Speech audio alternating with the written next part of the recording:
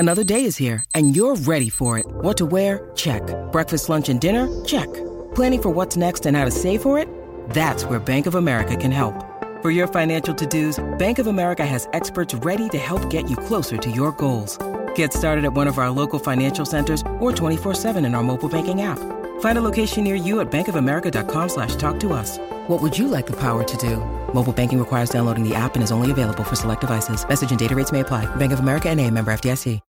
This episode is brought to you by Shopify. Whether you're selling a little or a lot, Shopify helps you do your thing, however you cha-ching. From the launch your online shop stage, all the way to the we just hit 1 million orders stage. No matter what stage you're in, Shopify's there to help you grow. Sign up for a $1 per month trial period at shopify.com/special offer, all lowercase. That's shopify.com/special offer. This is Optimal Living Daily Relationships, episode 127. 7 smart yet simple ways to handle difficult people, part 1, by Mark Chernoff of markandangel.com. And I'm Joss Marie, your host and personal narrator, right here on the Relationships edition of Optimal Living Daily. This is the show where I read to you from some of the best relationship blogs on the planet every weekday free of charge. We cover dating, breakups, marriage, and parenting, just to list a few. And yes, it's always with permission from the authors. Today, I have the first part of a 2-part post by Mark Chernoff, all about handling difficult people.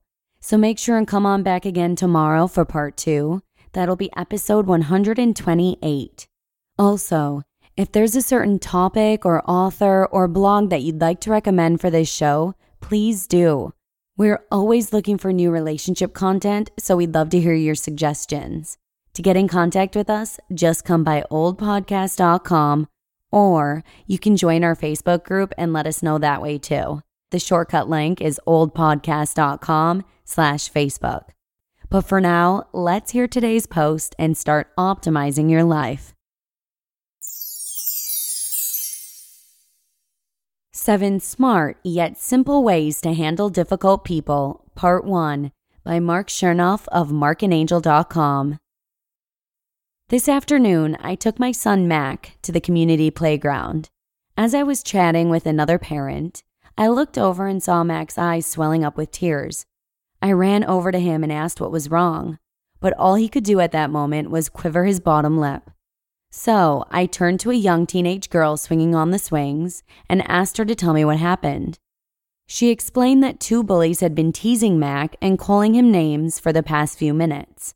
I told them to stop, she said, but they kept calling him smelly and telling all the other kids that he pooped in his pants. And then all the other kids stopped playing with him. Those bullies are so mean. I felt my heart aching and racing at the same time. Where are those bullies now? I asked. Max suddenly spoke up. They ran away when I started crying, he said through his tears. I thanked the teenage girl, picked Mac up, and carried him to a nearby picnic table. Initially, even though I was fuming inside, I just wanted to cheer Mac up. So I quickly told him a few of my favorite kid-friendly jokes, until thankfully, I was able to get a genuine giggle out of him.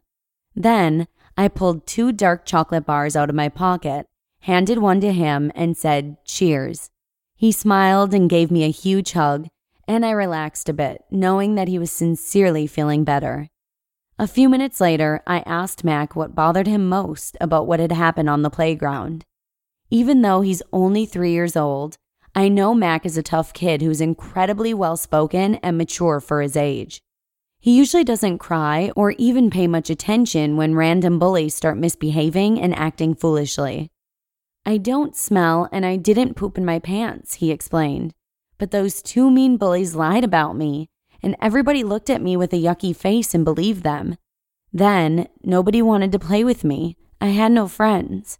Again, tears started welling up in his eyes. And again, my heart began to ache and race. I could feel Mac's pain. I've certainly felt his kind of pain in my own life, too. And just as I was about to tell Mac it was time to teach those 2 bullies a lesson they never forget, I remembered the words of my late grandmother. Many moons ago, when I was going through a similar situation in elementary school, she told me, "Those bullies just want to make you feel bad all day long. That's their goal. If you continue to feel bad about their foolish antics, they win. However, if you let go of their foolish antics and instead focus on feeling good and helping other people feel good, you win. There's always a winner in these situations, and it's always your choice." I did my best to gracefully reiterate my grandmother's wisdom to Mac, and he sat quietly and listened intently as his ears gradually dried up. Then he gave me another huge hug and said, "Thank you, Daddy. I feel good now. I win." The art of handling difficult people. Regardless of our age or social status, there will always be some difficult people out there who want nothing more than to bully and belittle us. Sometimes they're colleagues at work. Sometimes they're people in our neighborhoods. Sometimes they're those mean kids on the playground. And just as difficult people will always exist in the world, so too will our power to choose how we respond to them. Do we let them make their pain our own? Or do we choose to transform that pain into personal growth and strength? Do we let them win? Or do we choose to win? It's hard to make wise choices in the heat of the moment. But when we choose to win and transform pain into personal growth and strength, we aren't just improving our own lives, we are also improving the lives of the people we love and the people who look up to us. With that said, however, sometimes handling difficult people and winning is, well, difficult. Angel and I have worked with hundreds of course students and coaching clients over the past decade who were struggling through this very predicament. And gradually, we guided them through several smart yet simple strategies that work wonders. I want to briefly review a few of these strategies with you today in hopes that you can find value in them too. Number 1, practice detaching yourself from other people's biased opinions. You may not be able to control all the things people say and do, but you can decide not to be reduced by them. The way people treat you is their problem. How you respond internally is yours. What you need to remember is that the things people say and do to you is much more about them than you. People's reactions to you are about their perspectives, biases, and past experiences.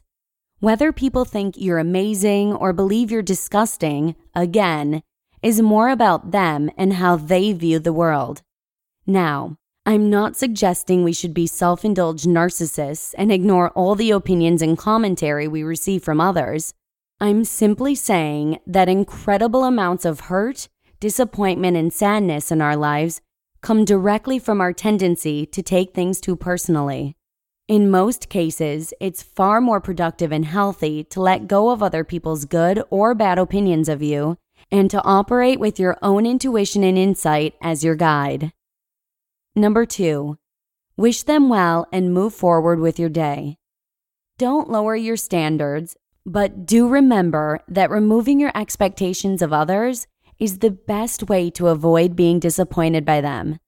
Realize that there's no reason to expect others to treat you the way you treat them. Not everyone has the same heart as you. Meditate on that. Let it sink in. Ultimately, the real test is being kind to unkind people. And yes, you can always stand tall and be sincerely kind to people you strongly disagree with. Remind yourself that you never know what someone has been through in their life or what they're going through today. Just do your best to be kind, generous, and respectful no matter what. Truth be told, all the hardest, coldest people you meet were once as soft as a baby. And that's the tragedy of life. So when people are rude and difficult, be mindful. Be your best. Give those around you the break that you hope the world will give you on your own bad day, and you will never, ever regret it. Number 3, hear that in tomorrow's episode.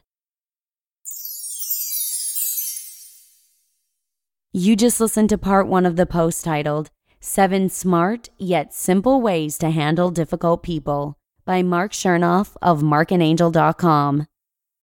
When you need mealtime inspiration, it's worth shopping Kroger, where you'll find over 30,000 mouth-watering choices that excite your inner foodie. And no matter what tasty choice you make, you'll enjoy our everyday low prices, plus extra ways to save, like digital coupons worth over $600 each week. You can also save up to $1 off per gallon at the pump with fuel points. More savings and more inspiring flavors make shopping Kroger worth it every time. Kroger, fresh for everyone. Fuel restrictions apply. Look, Bumble knows you're exhausted by dating.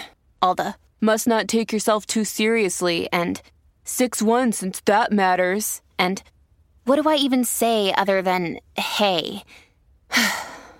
Well, that's why they're introducing an all-new Bumble, with exciting features to make compatibility easier, starting the chat better, and dating safer. They've changed, so you don't have to. Download the new Bumble now. Like pretty much every parent out there, I dread the thought of my child being bullied.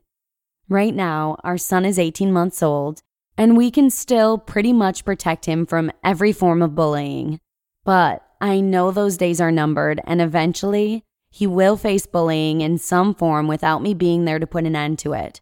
So, I strongly believe the best thing Lee and I can do as parents is prepare him, to the best of our ability, on how to handle difficult people as soon as he's able to understand, so that when he experiences it, it may not come as such a shock and he'll be better equipped to cope.